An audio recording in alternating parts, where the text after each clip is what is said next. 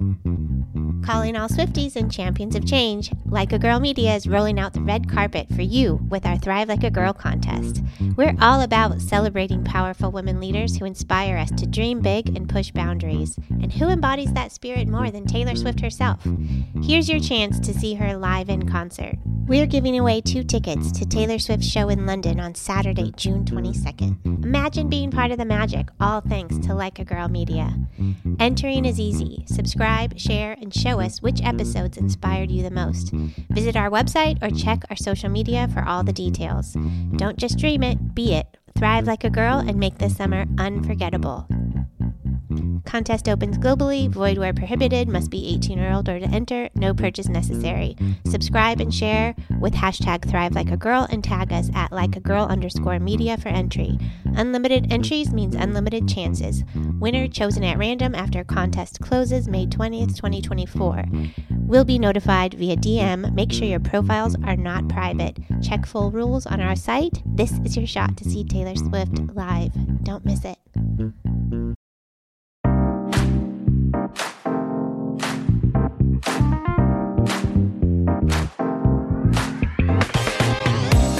Welcome to the Hit Like a Girl podcast. My name is Joy Rios, and we often talk about a very complicated puzzle of healthcare and health IT and how each one of us holds a piece to understanding it and then sharing that knowledge. So I'm excited to bring on a new guest today, Dallas Barnes. And Dallas, I'm hoping you can take a minute or two to introduce yourselves to our listeners and get an idea of the kind of the piece of the health IT puzzle that you hold on to. Yeah, awesome. Thank you so much for having me. My name is Dallas, as you mentioned, and I am the founder and CEO of a digital health company called Reya Health. We have a platform for personalized contraceptive counseling. So really what this means is helping people with ovaries navigate birth control, everything from matching them to the right birth control option for them, helping them track and monitor any side effects or symptoms or changes really that they might experience, or really their overall use with the birth control option, hormonal and non-hormonal, and enabling them with personalized tools, resources, information, and support so that they can feel confident and comfortable with their birth control journey. This all really stemmed from my own experience with birth control and reproductive health and not being able to find a path and find what supported me and my body in ways that I enjoyed and that I felt empowered by. And so we now have a system and a process that uses smart algorithms, evidence-based science, and human-centered design to enable individuals in this journey. Well, would you mind talking a little bit about your journey and some of the issues that you had? I mean, what came up for you? So much. I kind of began my journey like most people. I would say a lot of us anyway start on birth control or start paying a little bit more attention to our reproductive health in high school or early in adulthood.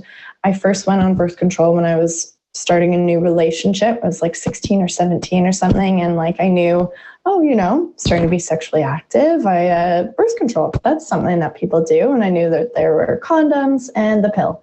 And that was about it. And I went to my family doctor, who also saw my dad and was very uncomfortable going into that visit. And I kind of wanted to get in and out of there as quickly as possible. And so I had left very soon after entering the doctor's office with a pill pack and a new prescription that, I can't remember what the name of it was because it was just kind of handed to me. And then began my long, arduous journey with birth control. So I soon started to feel different and unlike myself. I then started trying different options, experiencing all different types of side effects. This then went into university when I was studying, and I was on one method in particular, different from any pill options at this point. But my body just started reacting so adversely. I was experiencing chronic ovarian cysts, chronic UTIs, often had different bacterial infections going on. And I was just living in constant pain and discomfort. And physicians were like, no, it's not your birth control. Your body's just changing hormonally. And I'm like, I get that. I know that that's like a thing, but also no, like I wasn't getting the answers that I wanted. I wasn't getting the information or support that I wanted with these cysts that I was having and experiencing. I actually started to meet with different specialists, and I really wanted to get to the bottom of it. And I was often dismissed and, told that it's just normal, your body's changing, take some Advil. And I actually started missing a lot of school, a lot of my university courses. So a walk-in doctor actually gave me a doctor's note that excused me from my classes for an extended period of time if the pain was too debilitating that I couldn't get out of bed. One time, a cyst was so debilitating that I was admitted to the hospital. And that was the last straw for me. I was like, this is insane. It should not be this difficult to find a birth control option that I like, and it shouldn't cause so much discomfort.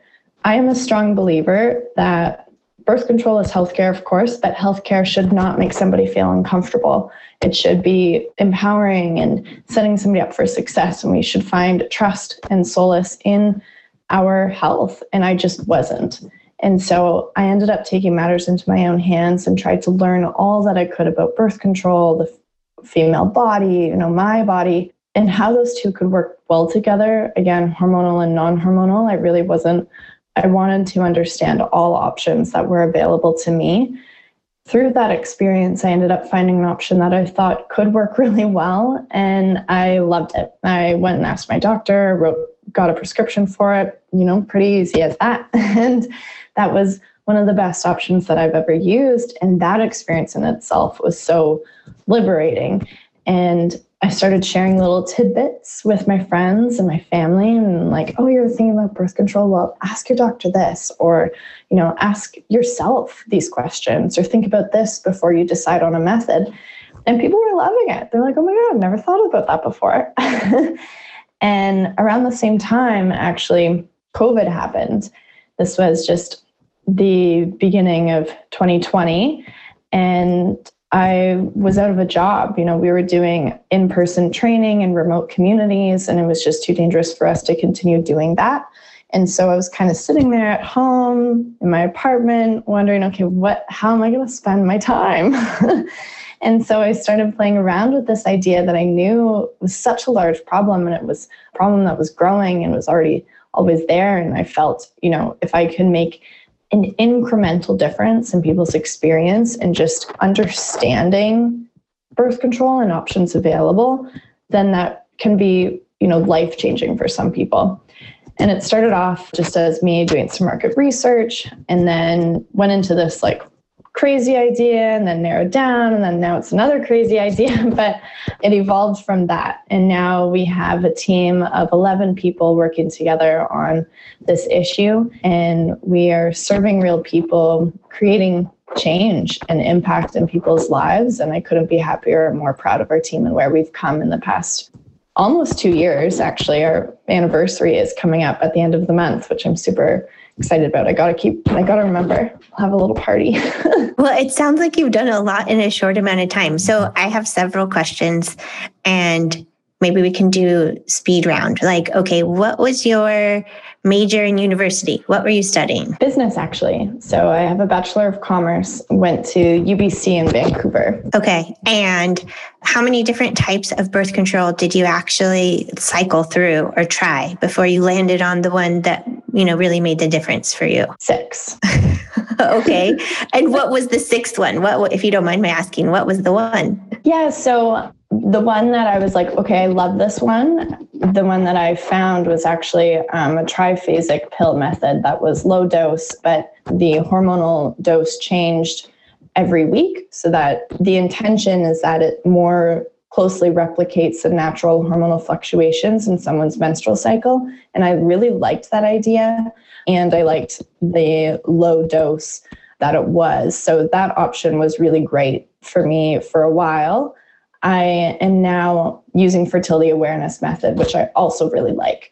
So I'm happy that I have a go-to pill and now a go-to non-hormonal option as well. And then what are the questions that you tell people to ask their doctor? Oh, this is a big question. So much. So actually in our platform, if you're referring to physicians specifically in that conversation, we actually support our members on our platform in how to have a focused conversation with their healthcare professional, because those meetings can be really intimidating. And oftentimes we, kind of choke up, or we forget, or we just don't know the questions to ask. And we leave oftentimes feeling more confused than when we went in there, or just not supported, or just did not get the care that we were hoping for.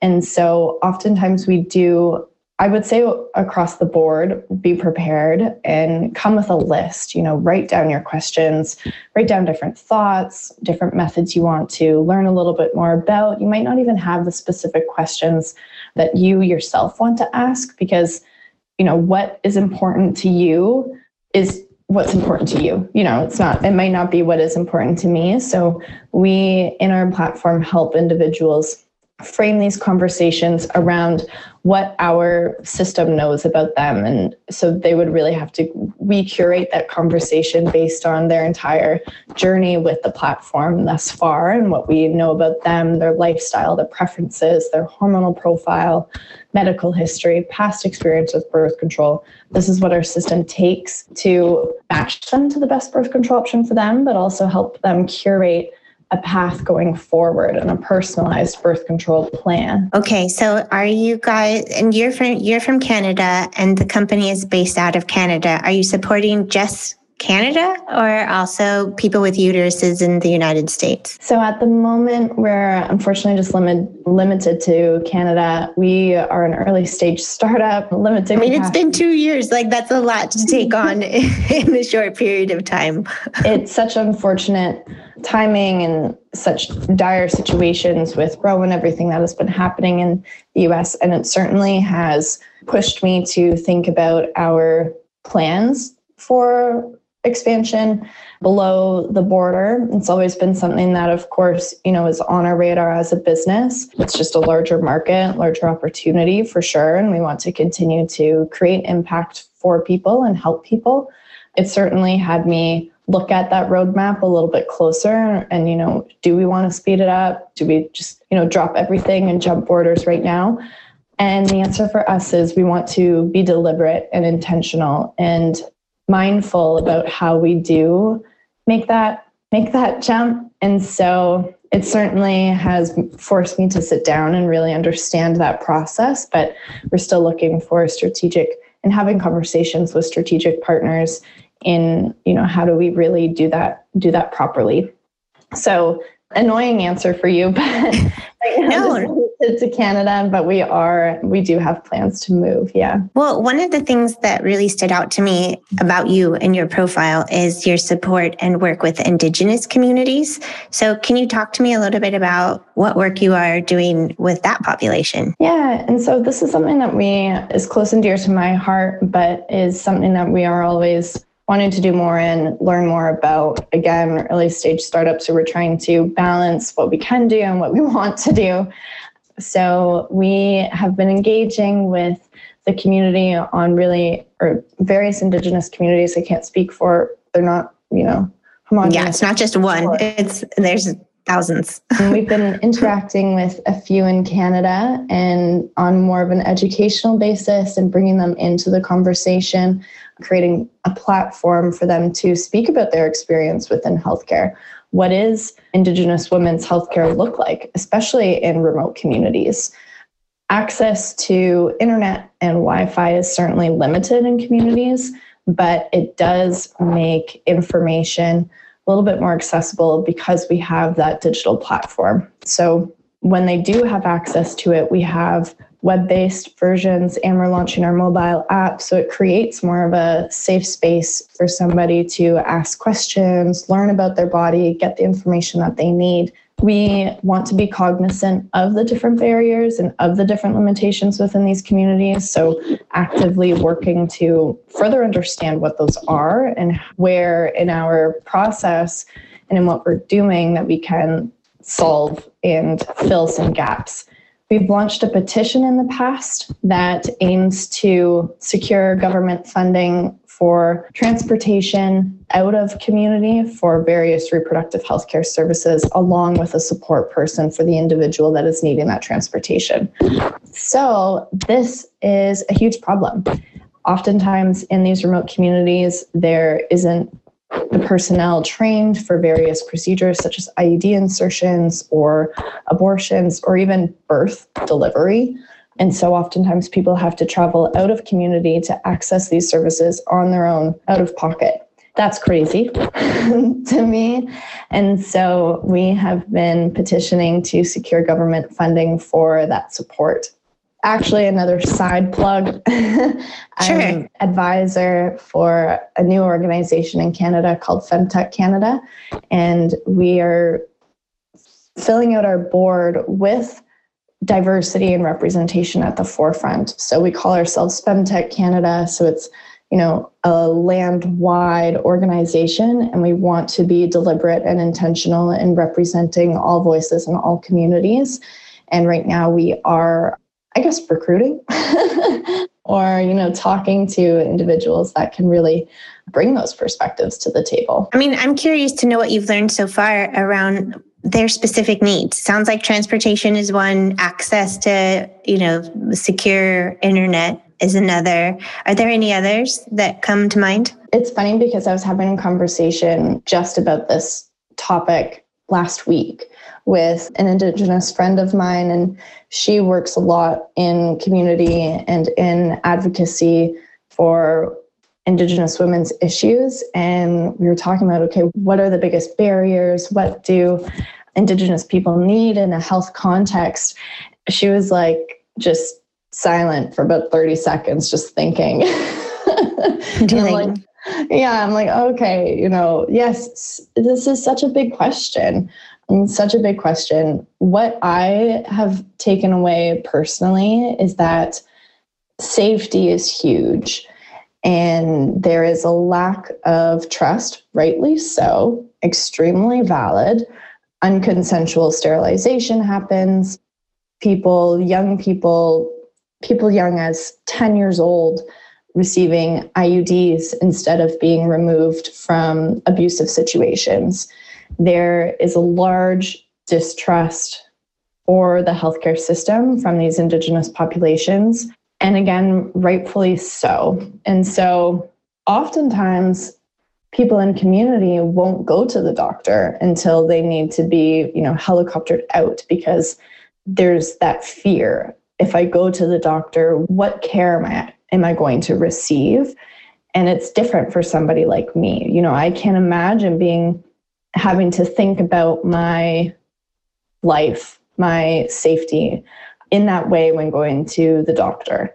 It's just a whole other realm of conversation and lived experience that I do not have, that these people are living on a daily basis. And I think that's a huge piece that is often missed. We often want to come and talk about Indigenous healthcare and, how we can serve all of these different areas and bring them more access and more education, all this stuff. But if we aren't thinking about just the very basic, does this person feel safe even engaging in, these are your different types of birth control methods, then there's no point. And I think that's a really big piece. I think you're spot on. I mean, if there's no trust that they are in a place that they can receive information and trust that it is even accurate, or that the person that they're talking to has their best interest in mind, or their long-term health at the forefront as a priority. I mean, you're absolutely right. There's rightfully so, they have a lack of trust. So how do organizations rebuild that? That's a big question. I don't expect you to have the answer to, but if you have anything, I'll listen. And, I'll let you know when I figure it out. And I think that is the truth of it, is that I am still learning. We are still figuring it out. And I think we'll always still be learning. I don't know the right answer. I don't know if, anybody really knows. I'm not sure. I think there needs to be more collaboration, more conversations that happen, and it not be me as a white woman, a descendant of settlers to come into community and be like, this is what we're going to do now. And yeah, and like have them be on the receiving end. But it sounds like what you're doing with the Femtech Consortium is on the right track. I mean, I really think there's a conversation we've been having at Hit Like a Girl in our, small and extended community around inclusion. Like, what does it mean? Like the whole diversity, equity, inclusion equation. Like, it's important to have a diverse set of team, but like ultimately, not just having a seat at the table, but also having a voice and making sure that, perspectives are incorporated into decisions that affect everybody. And I don't know that we're there yet. That seems like an area to work towards. Yeah. I think that is an interesting perspective. I think we are maybe, some organizations, some groups are further along this road than others. But I think the mass is now slowly, and we are slow to this understanding. The mass is recognizing that, okay, yeah, diversity is important. And I think that's kind of where the overall population is, which, is annoying, but it is the first step. So I think we are at the early lines. And then now we get to move forward in that. And I think, just as you say, ultimately it is having these voices and these opinions and these perspectives and actually implementing them, learning, having conversations. Okay, how is this implementation doing? What are the results? What are we seeing is happening? And then let's take that back again and let's analyze that. Let's have more thoughtful conversations and how can we make it better? What did we do wrong? Let's be honest with ourselves and learn and then iterate. And it should be this constant process, all the while having those voices engaged. So with the Femtech Canada organization and with Reya Health as well, it is all interconnected. I think this is actually a very decolonialized perspective to have, in that it's not just the startup. It's not just the organization. When we're talking about creating and affecting change as an ecosystem, we do have to talk and engage with government. We do have to engage with investors, partners, your everyday person, nonprofits, all of these different systems. It is all interconnected, just as our bodily functions are, just as everything is intertwined and has a place and a role. And again, that filters down to the types of people, the types of voices, the types of communities that we have engaged as well. And I think that just opens us up for so many beautiful opportunities and a lot of positive change and positive growth, which I'm so excited for. Of course, we have to take it a day at a time, but with that in mind, we can always work towards that day by day. Well, so you've done quite a bit 2020 to now, and in a short period of time, you went from like, oh, I have an idea, to now you have 11 full-time folks that are working on your project. What do you see for the next couple of years? Our team is actually made up of some full-time, some part-time, and some volunteers, and we wouldn't be here without those volunteers. Absolutely so grateful for them. In the next 2 years, definitely expanding across the border, but I would love, I talk to even my friends, and I'm like, what birth control option do you like? Or are you on, we put out a poll recently. Actually, probably a few months ago now. I don't know where time goes. Anyway, we put out a poll on our Instagram and just asked, are you better suited for hormonal or non-hormonal options? I forget how we worded it specifically, but it was crazy. It was like 71% of people did not know if they are better suited for hormonal or non-hormonal methods. And people responded. Some of my friends, even I was looking at it afterwards, somebody else runs our social media, Lisa, shout out to her. She's fantastic. And some of my friends responded and they're like, I didn't even know there's a difference of hormonal and non-hormonal. And I'm like, what? I almost felt bad that I was doing my friends a disservice, that the people closest to me didn't even know this. And I'm like, okay, maybe I'm not doing my job right. But no, I think in the next 2 years, I would love, my pipe dream, that people just had more education and understood this. And across the board, we knew what options were available and what options fit our bodies the best. when that happens, I feel like I've done my job, but not only birth control. So our process within Reya Health, as I mentioned at the beginning, utilizes smart algorithms, evidence-based science, and human-centered design. And we want to take that process, those fundamentals, and replicate it and use it in other areas of reproductive health and in areas that are the most stigmatized. So not only birth control, but then working in STIs and support and information there, and support and information that is personalized and puts the individual at the forefront so that they are enabled and empowered going through these situations. Also, abortion care. Now we will be seeing a lot more remote abortions, which is amazing, but we need support to go alongside that. And this is something that Reya has the process, has the system, and has a solution to do. So in the next 2 years, you'll see Reya not only on the birth control front, but in these other highly stigmatized areas of reproductive health. And that's where we see our mojo and our niches. So can I ask you a really specific question, which is, how does somebody go through Reya Health? Is it like a test that they actually take? Is it a series of questions, like a questionnaire that they answer? Or what is the engagement level that somebody would anticipate as a user? Yeah, so when somebody interacts with Reya, so we wanted it to be as approachable and as accessible as possible. So it is a series of questions. So somebody goes through a questionnaire and it gives our system a comprehensive understanding of things like their medical history, their hormonal profile, past experience with birth control, lifestyle, and preferences to then match them to the best birth control option for them. And it explains why.